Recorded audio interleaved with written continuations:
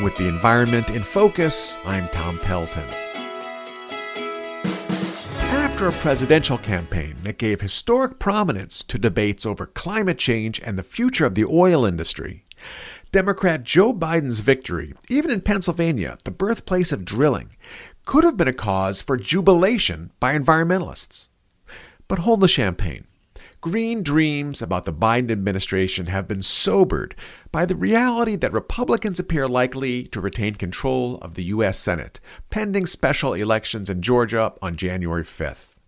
A continued Republican majority would likely block any sweeping climate legislation along the lines of the Green New Deal, which seeks to create millions of jobs through investments in clean energy.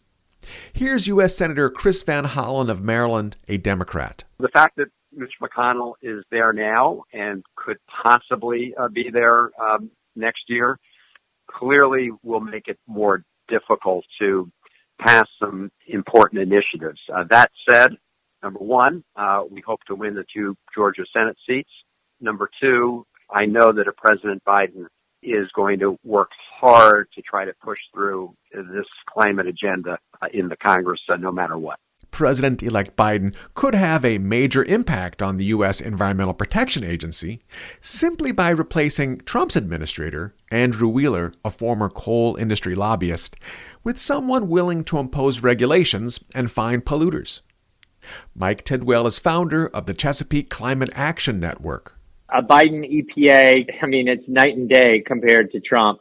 You're just going to see a lot of these damaging environmental policies be reversed so that clean car standards are actually adhered to, that we want to stop giving subsidies to fossil fuels. This is all assuming that Trump eventually does leave the White House, which so far he has been refusing to do. If he does move permanently to Mar-a-Lago, he will leave behind a new 6-3 conservative majority on the Supreme Court.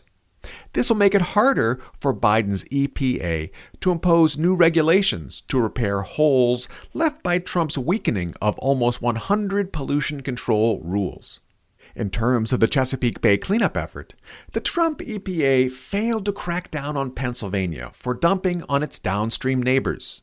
This triggered a lawsuit against EPA by Maryland, Virginia, Delaware, and the District of Columbia. New Biden-appointed leadership at the EPA could put more pressure on Pennsylvania to impose rules on its farmers to keep their manure and fertilizer out of streams. However, it is worth noting that the last time a Democrat was in the White House, the Obama-Biden EPA was equally unwilling to impose any serious penalties on Pennsylvania, even though the state's falling down on its Bay cleanup obligations was also obvious back then. Congressman John Sarbanes of Maryland said he and his colleagues are committed to pressuring the Biden EPA harder this time around because a deadline in EPA's Bay cleanup plan is now looming in the year 2025.